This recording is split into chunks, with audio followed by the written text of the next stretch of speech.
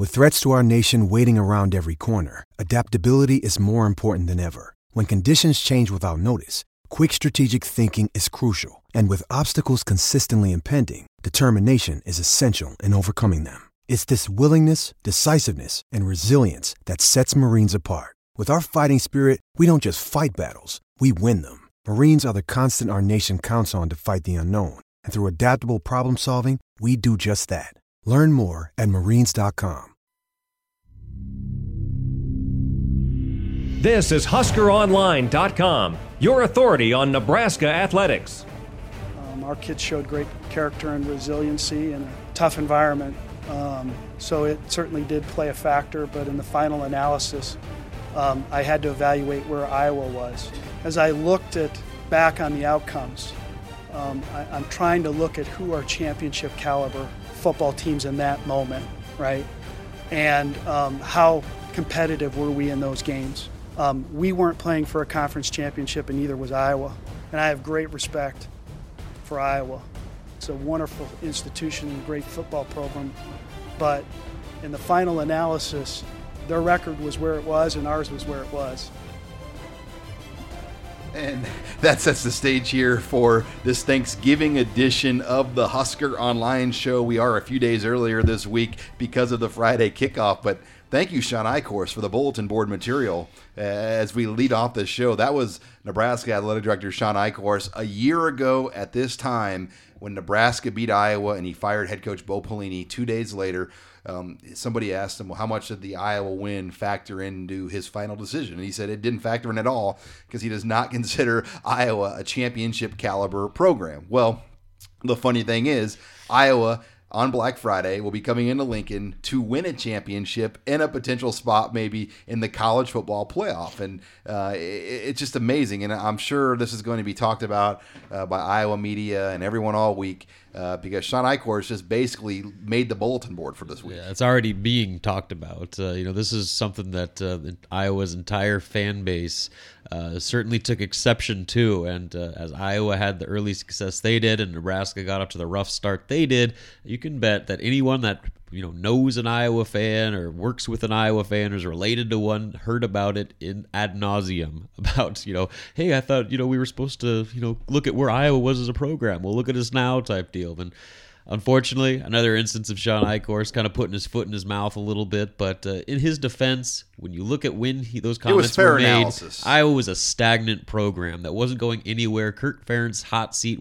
had never been hotter than it was going into this season. Talking to the Iowa Rivals guy, they thought that this would be the year that he gets fired. Now all of a sudden he's undefeated. So, obviously one of those choices of words you'd want to take back, but you can't take it back now, and Iowa's going to use it. And honestly, you can only play the teams that are on your schedule, so you can't knock Iowa too much for this. But I look at the wins that Iowa has, and I still don't know if I see a championship caliber team. They've got 2 wins over ranked teams, or teams that were ranked at the time. Pittsburgh's basically a ranked team or close to being ranked. Yeah, that was really early in the year. They're fine, I guess. They beat Wisconsin 10-6. I think we've learned Wisconsin isn't that great. They didn't even gain 200 yards in that game when they beat Wisconsin. And then they destroyed Northwestern, who we've learned isn't that great. Oh, I wouldn't say Northwestern's not that great. Northwestern is 8-2. Wisconsin is 8-2. Those are both going to be 9 or 10 win teams, so you can't knock those wins. But they don't have the Michigan State. Yeah, those are their best wins on the entire schedule, though. They haven't beaten any of I would say, the Big Ten heavies would be Ohio State, Michigan State, Michigan. They haven't had to play any of those teams. And you could argue they are going to be an underdog coming into Lincoln this week with that game. I don't know. Maybe I'm wrong saying that, but I just think with Nebraska having a week to prepare, the way they've played the last 2 weeks, the defense getting healthier, being a 2:30 game with a better atmosphere, a better prepared crowd, in so many words. More lubricated crowd. I just think the stage is set for this to be a very, very fun Black Friday game in Lincoln. Yeah, sir. I mean, from Iowa's standpoint, this is probably the least ideal situation possible because, a couple weeks ago, you thought that this was going to be maybe a walkover game where your fans were going to almost outnumber Nebraska fans because people were selling their tickets. And now here we are. Nebraska's season has completely done a 180, and they actually have some momentum behind it now and have a full bye week to get ready for you and get healthier. And you're going to be playing on a short week. So all the pressure's on Iowa in this one, really. I mean, obviously Nebraska wins, solidifies a bowl bid, but I think that's pretty much solidified already. It's a matter of, do you want to go somewhere cool or do you want to get stuck going to like the Armed Forces Bowl? So we'll see what this Iowa team's made of. I mean, like I said, the pressure is going to be on, and it's going to be a tough situation. Memorial Stadium's going to be rocking. Nebraska fans are already just like chomping at the bit for this game to get going, and so it's going to be a hostile environment, and we'll see if Iowa's up to the task to get that last win and go into that Big Ten championship game undefeated. Well, and a Rose Bowl bid is really on the line for Iowa. Let's just say they beat Nebraska and lose to Ohio State. Ohio State's in the playoff, and Iowa then would go to the Rose Bowl as the Big Ten representative at 12-1. Now, if Iowa is 11-2 with a loss to Nebraska, a loss to Ohio State, then the Rose Bowl might lean towards a Michigan or Michigan State at that point. With Iowa losing 2 in a row, then Iowa would probably have to go to the Citrus Bowl or the Outback Bowl or the Holiday Bowl, one of those 3 better upper tier bowls in the pecking order. So there is a ton at stake here for Iowa because they are going to be about a 2-touchdown underdog to Ohio State if they play the Buckeyes in Indianapolis. Yep.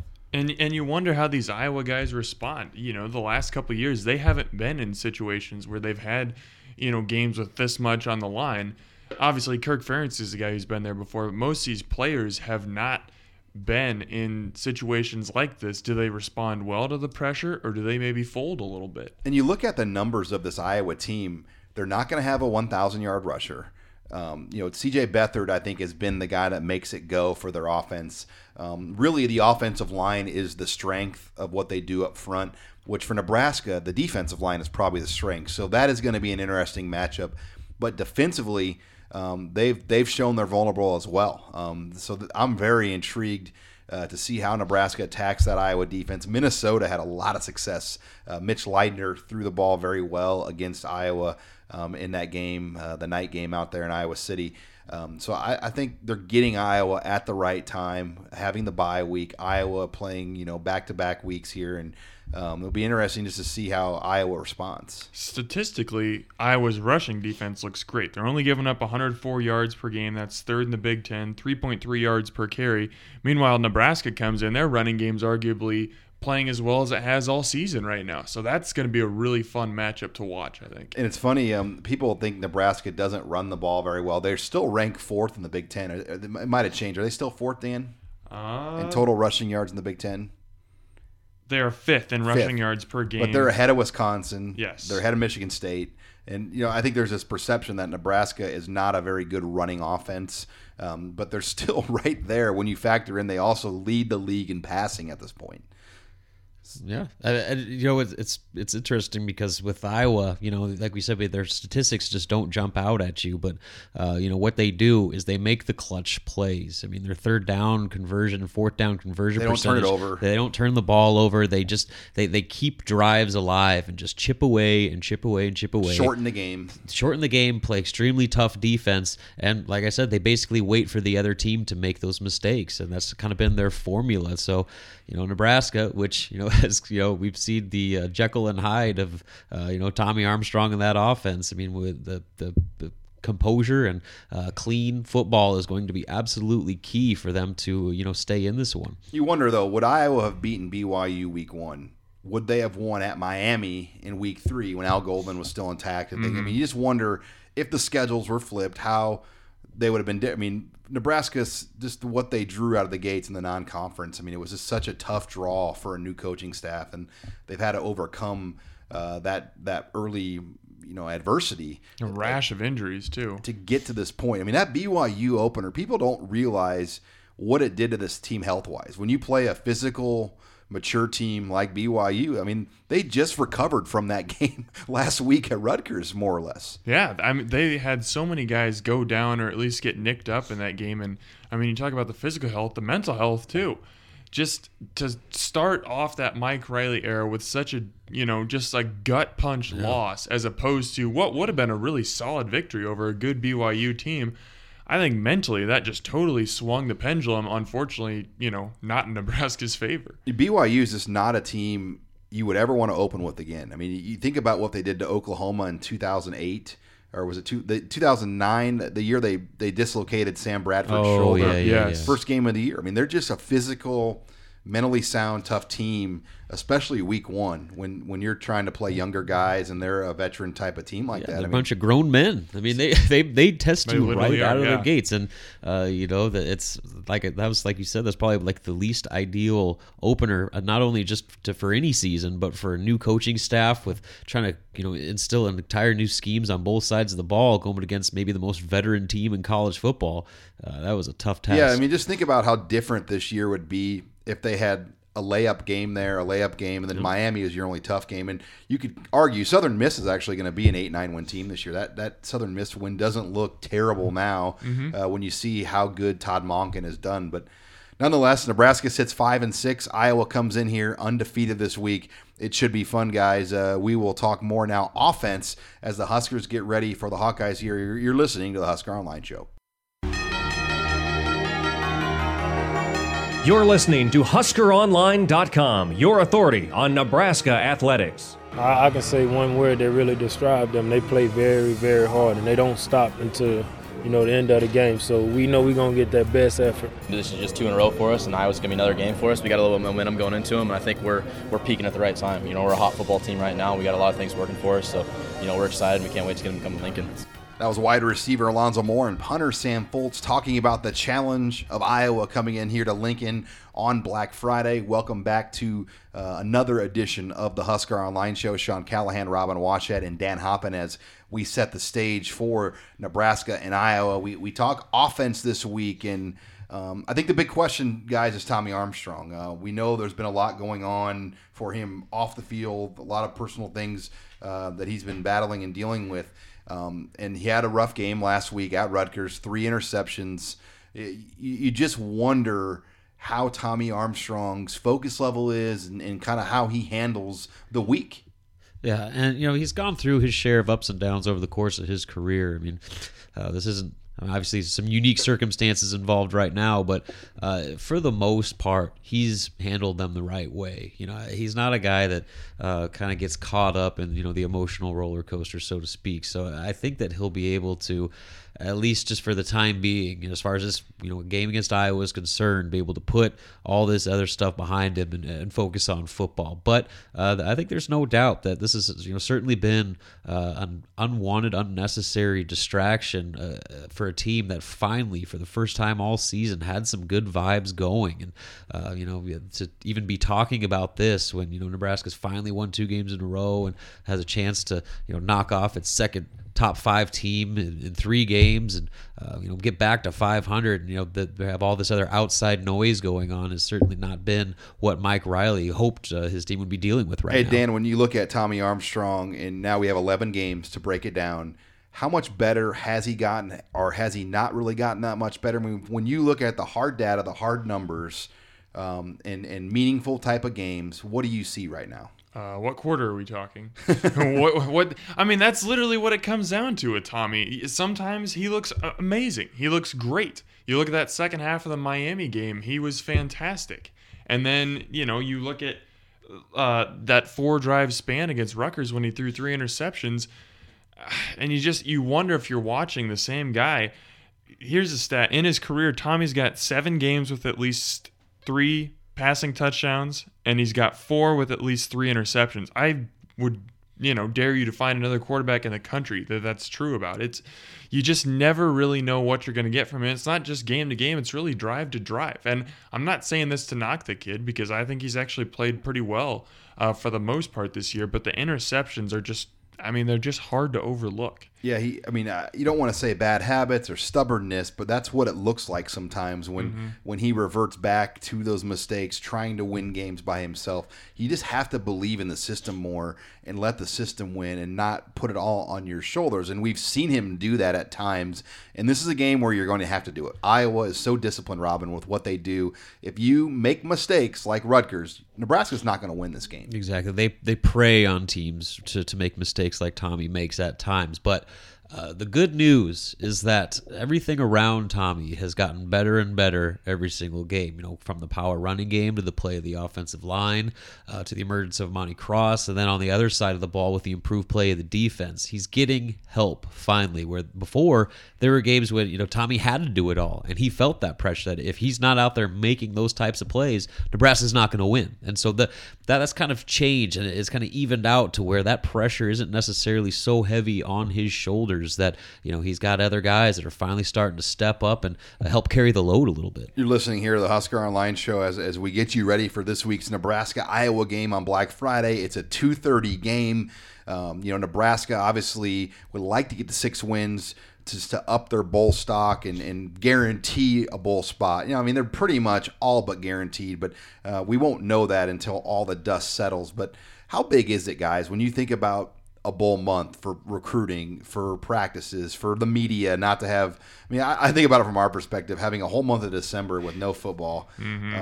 It's just a bunch of analysis columns and stories and people bickering on message boards. So going to a bowl game will be big this year. Well, I think it's just huge from a practice standpoint, just getting those however many extra practices. And, we've talked a lot in the last couple weeks about how we've seen this Mark Banker defense improve.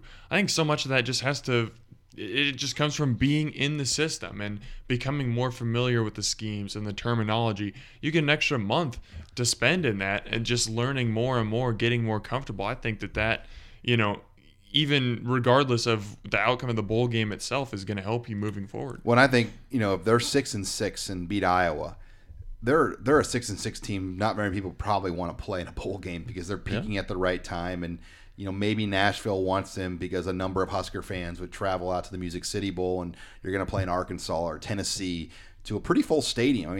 I would be intrigued to see this team at 6-6 playing a middle-of-the-road SEC team. Well, and it's going to mean more to Nebraska, too. considering where this season was just a few weeks ago, to have that opportunity to finish above 500 with a bowl victory, that means everything for Nebraska. Just from a morale standpoint, from a momentum standpoint, recruiting. Spring ball. Just everything. The idea that a few weeks ago we were looking at, Nebraska not playing in pads from November 27th till mid-March. You take away that month of bowl preparation, that was going to be a complete setback to what this staff is trying to build. And now, not are we talking about going to a bowl game, we're talking about going to, a decent bowl game against a, high major, Power 5 opponent that could, be a real springboard going into next season. Well, and decent because the Big Ten is so top-heavy. The top-heavy teams are going to, help out the middle teams like Nebraska. And then the way the schedule has fallen, teams like Illinois and Minnesota, they should be bowl eligible,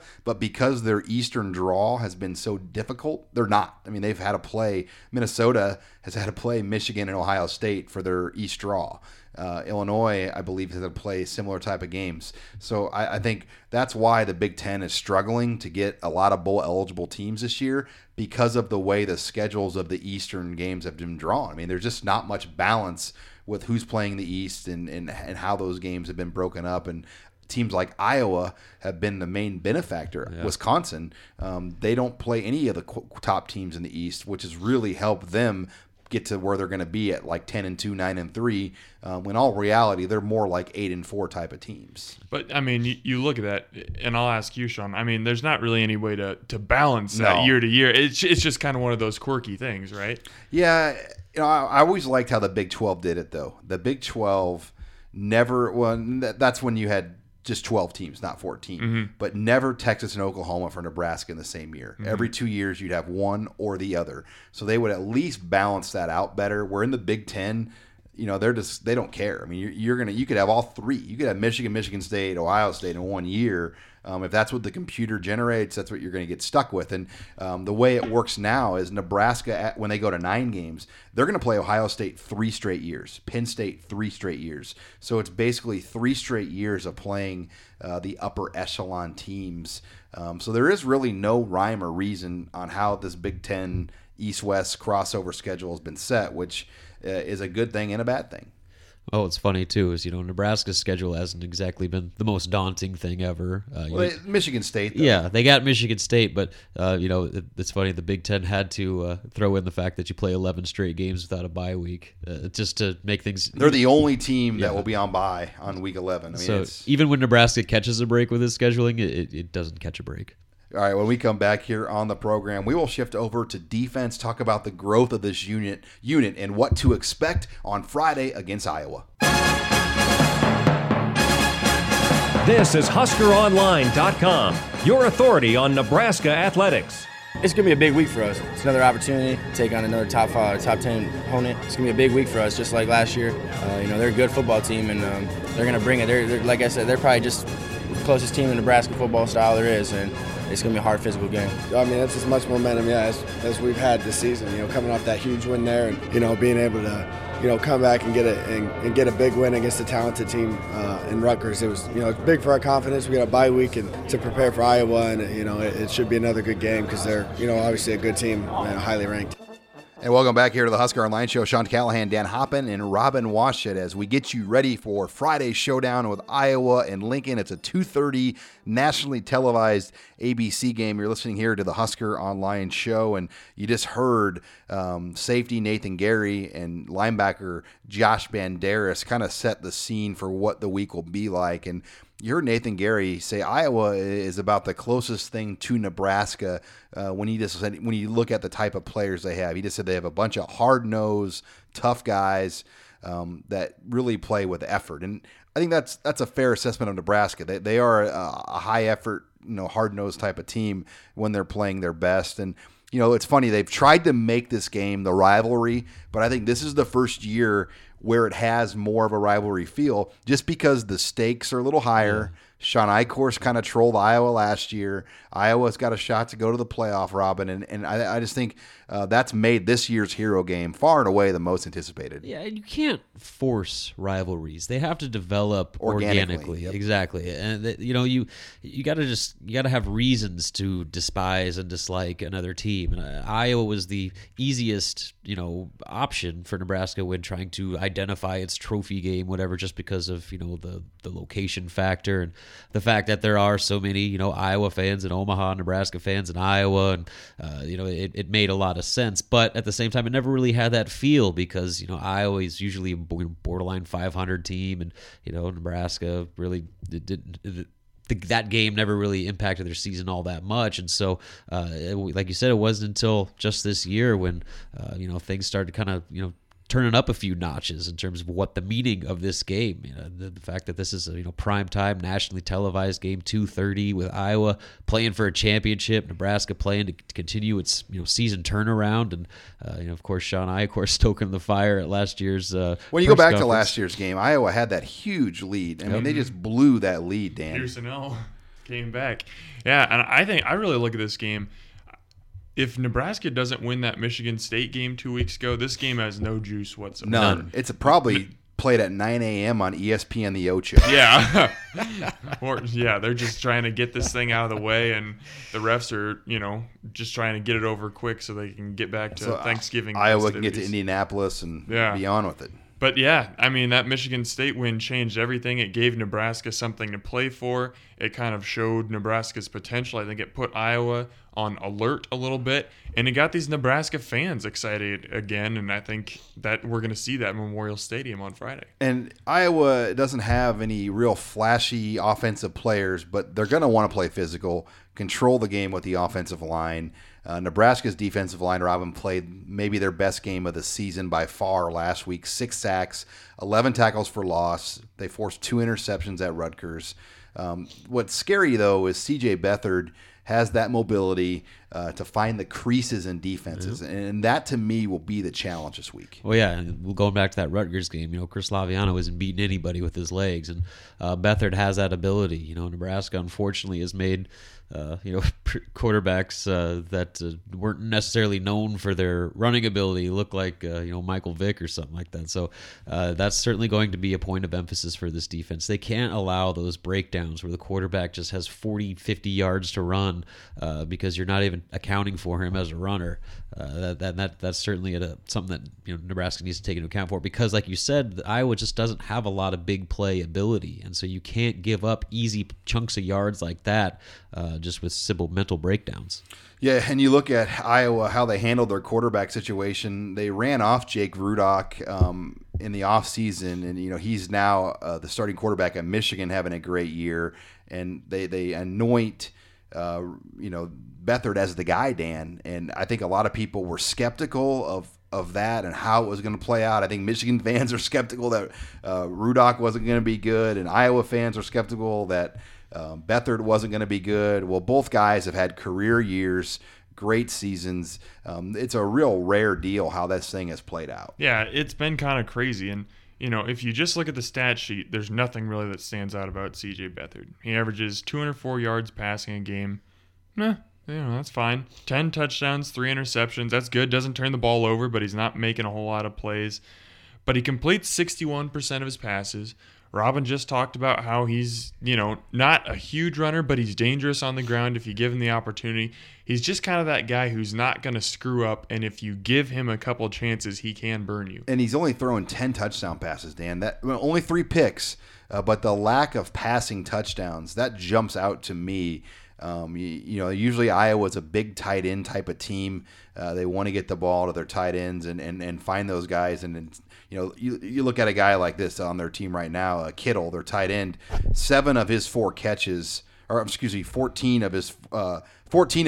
4 of them are touchdowns. Mm-hmm. So the tight ends are where they're going to try to go in the red zone. They're not really a big down the field team. Vandenberg, their leading receiver, is only averaging 10.7 yards per reception. Yeah, this is a team that's going to grind it out on the ground. They're not going to throw it a whole lot, and when they do, it's not going to be down the field. They're third in the Big Ten in rushing attempts, but they're not just a team that's grinding the clock out. They're actually tied with Nebraska for second in the Big Ten in scoring offense, averaging 33.6 points per game. So this team can score. They might not do it all that quickly, flashy, but they will put points up on the board if you let them. Where this game is going to be won, in my opinion, when Iowa has the ball, it's going to be on third down. Third and 4s, third and 3s. Iowa right now is converting just under 50% of their third downs this season. Nebraska's defense is allowing just 35%. And Nebraska's third down offense has also been good. Yeah, so it's going to be those winning downs. Third and 4. Third and 4, getting off the field or staying on the field and moving the chains. Wherever side Nebraska's on the ball, those are going to be the instances where that game is going to be decided. And can they contain Beathard on those broken plays? Yes. He's not a dynamic runner, but on the year he has one run of over 50 yards. I mean, he can run the ball 20 yards, 30 yards if you give him that opportunity, and the film shows that you can do this on Nebraska's defense. If there's a crease there, he's the type of guy that can find it. So it worries you a little bit about Beathard and his ability to run. Like I said, he's got a 57-yard run.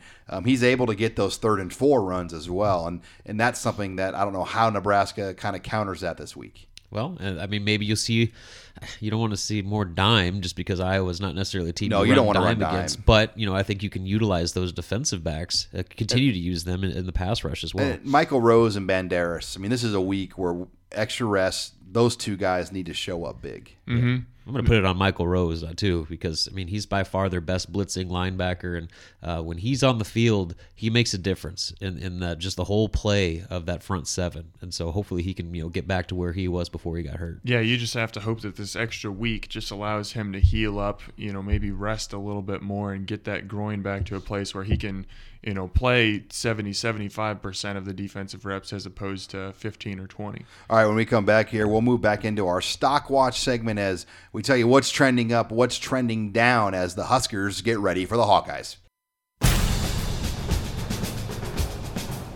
You're listening to HuskerOnline.com, your authority on Nebraska athletics. Yeah, I think he did a great job. He got himself in shape through the summer. I think that was a big part of it. He lost some weight. I think his legs were taking a toll, and he was carrying some extra weight.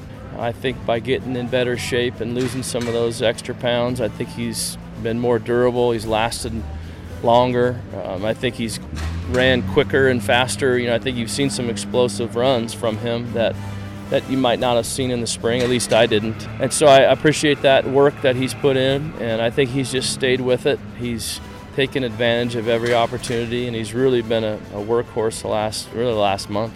And welcome back here to the Husker Online Show. That was offensive coordinator Danny Langsdorf talking about the senior day rise here for Amani Cross. And it's funny, you go back to the spring, guys, as I bring in Nate Klaus to the program with Robin Washett and Dan Hoppen. There was a thought that Amani Cross may not even come back this year. He was overweight, he was slow, out of shape, and the coaches admitted it in fall camp. He came back a different player. Well, here we are on senior day against Iowa. Stock up Amani Cross. He will be one of the better senior day stories for Nebraska. Just the patience he's shown. He's always been the backup, and his final 3 games of his career, he'll be the featured back. Stock up Amani Cross. Yeah, he was essentially written off by a lot of people going into the year. I mean, with all the young backs they have coming up, it was like we haven't seen anything from Cross for 3 years. He's just basically going to get passed up. But over the last few weeks, he's kind of anchored that power running resurgence that has really kind of spiked Nebraska's turnaround lately. All right, it's going to be a senior day themed edition of the Husker Online Stock Watch segment as we get you ready for Friday's Black Friday game against Iowa. I said Friday like 3 times there in one sentence.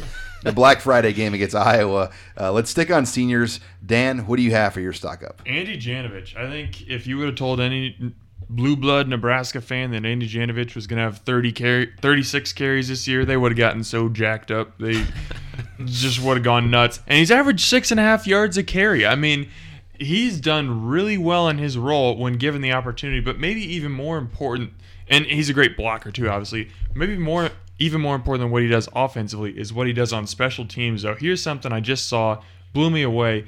Andy Janovich has 9 tackles on the year. Vincent Valentine has 7. Wow. Think about that. Like where you put those 2 guys coming into the season. That's crazy. Go, Dan, just dropping stats. That's one of the better stats you've dropped right there. That's what I bring to the table, or at least what I try to do. That is, that's a special teams. I mean, what he brings. Yeah, absolutely. All right, let's stick on senior day stock ups. Robin, who do you have? Well, you can't go on a senior day topic without bringing up Jack Gangwish. I mean, you want to talk about somebody that epitomizes everything about a Nebraska football player that fans love and endear. It's Jack Gangwish. I mean, not only just from the walk-on story, earned a scholarship and became a starting defensive end, voted team captain. The guy just works his butt off in everything he does. He's a former lifter of the year. He's a honor roll selection back in the last spring, and when things were completely falling apart, especially after that Purdue game, he was the one guy that just had it. He got it. He was going into the stands, thanking fans for traveling just to see a team that was 3-6 on the road, and that just appreciation and awareness of kind of what it means to be a Nebraska football player really kept things together in some really dark times. And he's a captain. It's you guys, when you think about those 3 seniors we talked about, it's almost amazing that Andy Janovich is not a captain. I agree. And if they redid the voting, Alex Lewis or somebody would have been off, and Janovich, in my opinion, would have been a slam dunk because he has meant as much to this team as anybody. Let's close out Stock Watch for Up. Nate, what's yours? The 2:30 kickoff by ABC, I think that's huge for Nebraska on multiple levels. First and foremost, with recruiting, I think it allows a lot more guys to get on campus. This is going to be another monster game in terms of having visitors, both unofficial and official, on campus, going all the way down to the class of 2018. Plus, it's nice for the fans to be able to get out there, have a little extra time to tailgate. The atmosphere between an 11 a.m. and a 2:30 game is completely different. So I think that's good on multiple levels. And so, good on ABC for making that a 2:30 kick. Now, let's close out with our stock down. We're just going to do one here for senior day. And you look at this class, some great guys like Janovich and Gangwish that we've already talked about. But not a lot of NFL draft talent, and I'll let Dan and Robin, my two kind of resident NFL experts here, take this one on. Robin. Yeah, it's been a given over a long time now that there'd at least be someone that, if nothing else, would be a potential late round flyer. But looking at the senior class, I just don't see it. I mean, maybe Alex Lewis has a chance just on reputation, but I think if you look at the film, I don't know if that's necessarily the case anymore. And it's really kind of a reflection on why Nebraska's had some of the problems they've had, is that senior class really doesn't have any dominant stars. Bell cow guys. Yeah, bell cow guys that you rely on, especially when things get tough. Andy Janovich might actually have the best shot of making it in the NFL. I don't know if that's a guy that gets drafted maybe in the 7th round or something, but he's the type of guy who can get into a camp. He can prove he's tough as anything, and B, he can play special teams. Yeah, so special teams. Those are two things that'll help him out a lot. Another thing, and this guy's not a senior, but Malik Collins, we've seen him really drop. True. I mean, Mel Kiper, his most recent big board does not have Malik Collins among the top 10 defensive tackles for this upcoming class. So does Kiper put underclassmen on his list? He does, okay. Yes. So that actually might be helpful for Nebraska. Maybe that nudges Malik towards coming back next season. And here's a stat for you, my friend Dan. Nebraska's had 45 straight years where they've had a player drafted, at least one player, which is the record in college football. That goes back to 1969. So that is a streak that if Malik Collins does not declare for the NFL, that is very much on the line. And, and that is a heck of a stat that not very many programs can say. No, clear, and that's what I said. Is it's kind of just such a unique situation right now to even be talking about this. I mean, usually there's always at least one or two guys that's a given, but right now, like you said, if Malik Collins ends up coming back for his senior year, then I don't know who that given is going to be. All right, when we come back here on the program, we'll close things down with recruiting. Robin, Dan, enjoy your Thanksgiving. Thanks for all your hard work here this season as it's flown by. Oh, yeah, it really has. And same back to you, and enjoy your turkey. All right, we'll see you guys on Friday. Huskers and Hawkeyes at 2:30. We'll close the show with recruiting next. Here, you're listening to the Husker Online Show. This is HuskerOnline.com, your authority on Nebraska athletics. And welcome back to the Husker Online Show. Sean Callahan and Nate Klaus as we put a wrap on this Thanksgiving week edition, Nebraska-Iowa Black Friday. It's a 2:30 game, Nate. And for recruiting, that's huge because really it's been rare that Nebraska's been able to do much with these 11 a.m. Black Friday games the last few years. And they have not had a 2:30 home game on Black Friday, I believe, since 2010 Colorado. That was the last time they played a 2:30 game. And then 2008, the Alex Henry game where he made the field goal. But it's been 11 a.m. The last two times in Lincoln. So they got a huge recruiting break having this game at 2:30. It's a big boost for recruiting. Really the only thing that makes that has made those 11 a.m. games possible to bring guys in is the holiday weekend, with guys being out of school already, being able to, helping and being able to arrange travel and everything. This 2:30 game even allows a greater window for guys to get on campus, people to kind of put a bow on some of their family activities and things that they have going on before hitting the road to travel or going to the airport to fly in to come to Nebraska. So that's a big boost. Another big boost coming off that bye week recruiting, a successful week of covering an awful lot of ground, being able to see a lot of your top targets. And really we're seeing this is going to be a weekend that is just as important really as the Wisconsin weekend was, as the Michigan State weekend was. There's going to be an awful lot of prospects on campus for this game. Well, yeah, break down just the early snapshot of some of the guys to really watch because you're looking upwards of 5 to 7 visitors this weekend, if not more than that, and I think it can continue to grow and grow as kind of more chips fall. Yeah, I think we'll see a total number between 7 and 9, kind of a fluid list at this point in time. But the headliner is Nathan Smith, the offensive tackle out of California, big 6'7", 280-pound, Rivals top 250 prospect, is committed to USC at this point in time and is an early enrollee. And really, he's a guy that had early interest in Nebraska because his father has ties to the state, is a super big Nebraska fan. They visited visited over the spring, and enjoyed their trip, but ultimately he decided to commit to USC and become a Trojan. Well, with all the uncertainty surrounding that program right now and that head coaching search, Nathan Smith has decided to take a visit to Nebraska this weekend because he's got a great relationship with Mike Cavanaugh, and we'll see what happens. I think it's going to be a tough pull for Nebraska, but at the same time, anytime a player makes that trip and is leaving that door open, you never know what can happen, and he's going to see a great atmosphere, and there's an awful lot of opportunity too at that position. How surprised were you, Nate, with just that development? Did you have him on your radar, even as a possibility to come in as a visitor?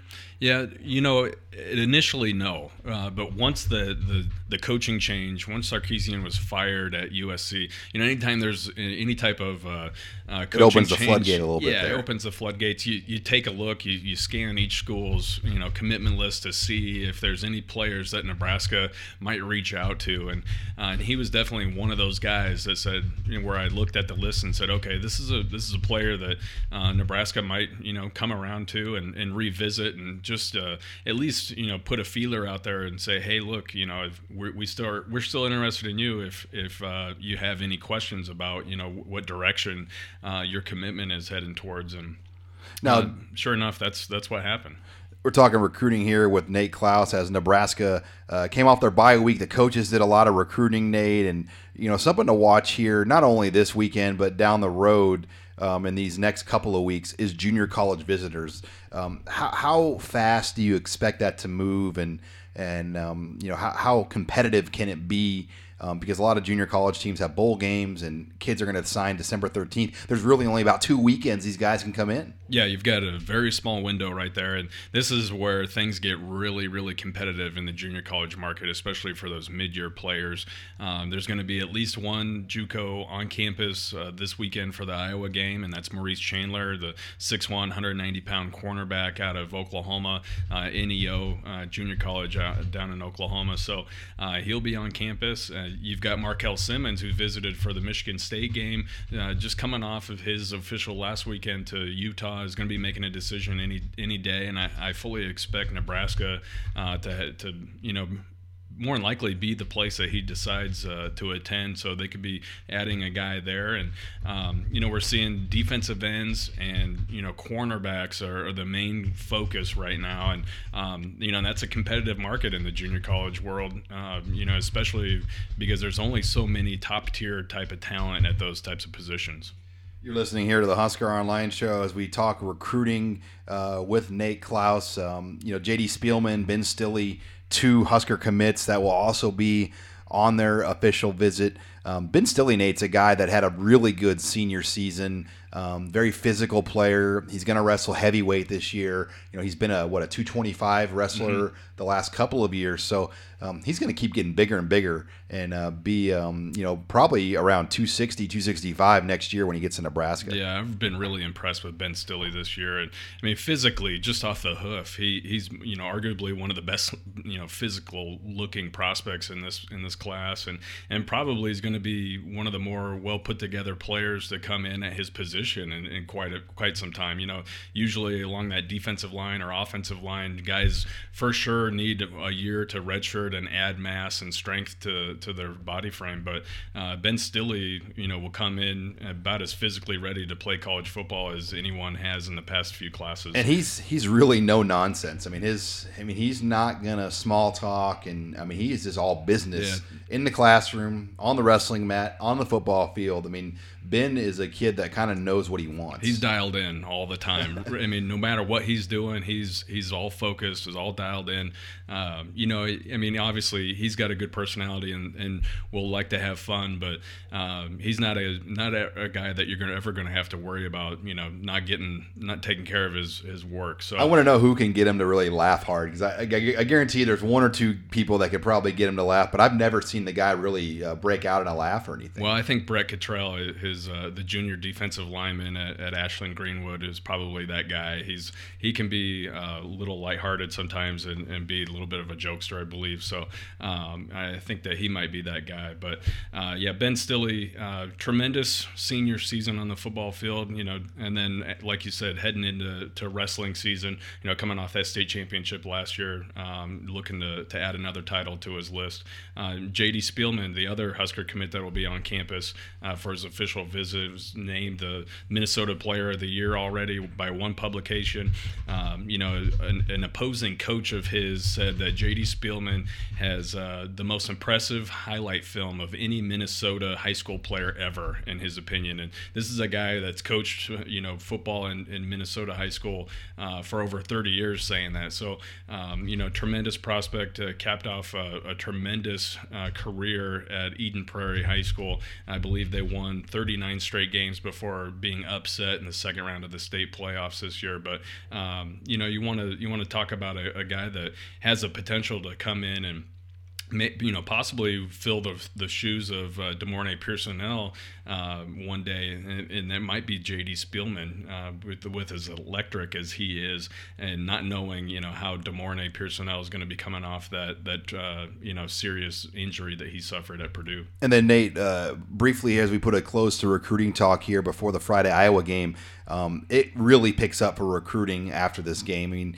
do you anticipate Sunday the coaches are on planes and they're in schools first thing Monday morning, they're making in-home visits? Because you can start making, is it Sunday or Monday after the Iowa game when you can start making the in-home visits? The contact period starts November 29th, and I fully expect that Nebraska will hit the road and be waiting outside of homes or schools as soon as they're allowed to start that contact period. So one thing that we've seen from this staff and this recruiting staff is they're highly organized, and I guarantee you they'll have a plan of attack in place, and coaches will be out on the road and ready to attack that contact period full force as we head into inch closer and closer to signing day. Well, lots to follow here in recruiting. It's only just begun as Nebraska really trying to put a close on this 2016 class. Nate, thanks a lot, man, and happy Thanksgiving to you and your wife, Stacy. All right, thanks. Happy Thanksgiving to you guys, too. All right, well, that puts a wrap here on another edition of the Husker Online Show. Thanks again for joining us this week on HuskerOnline.com, your authority on Nebraska athletics.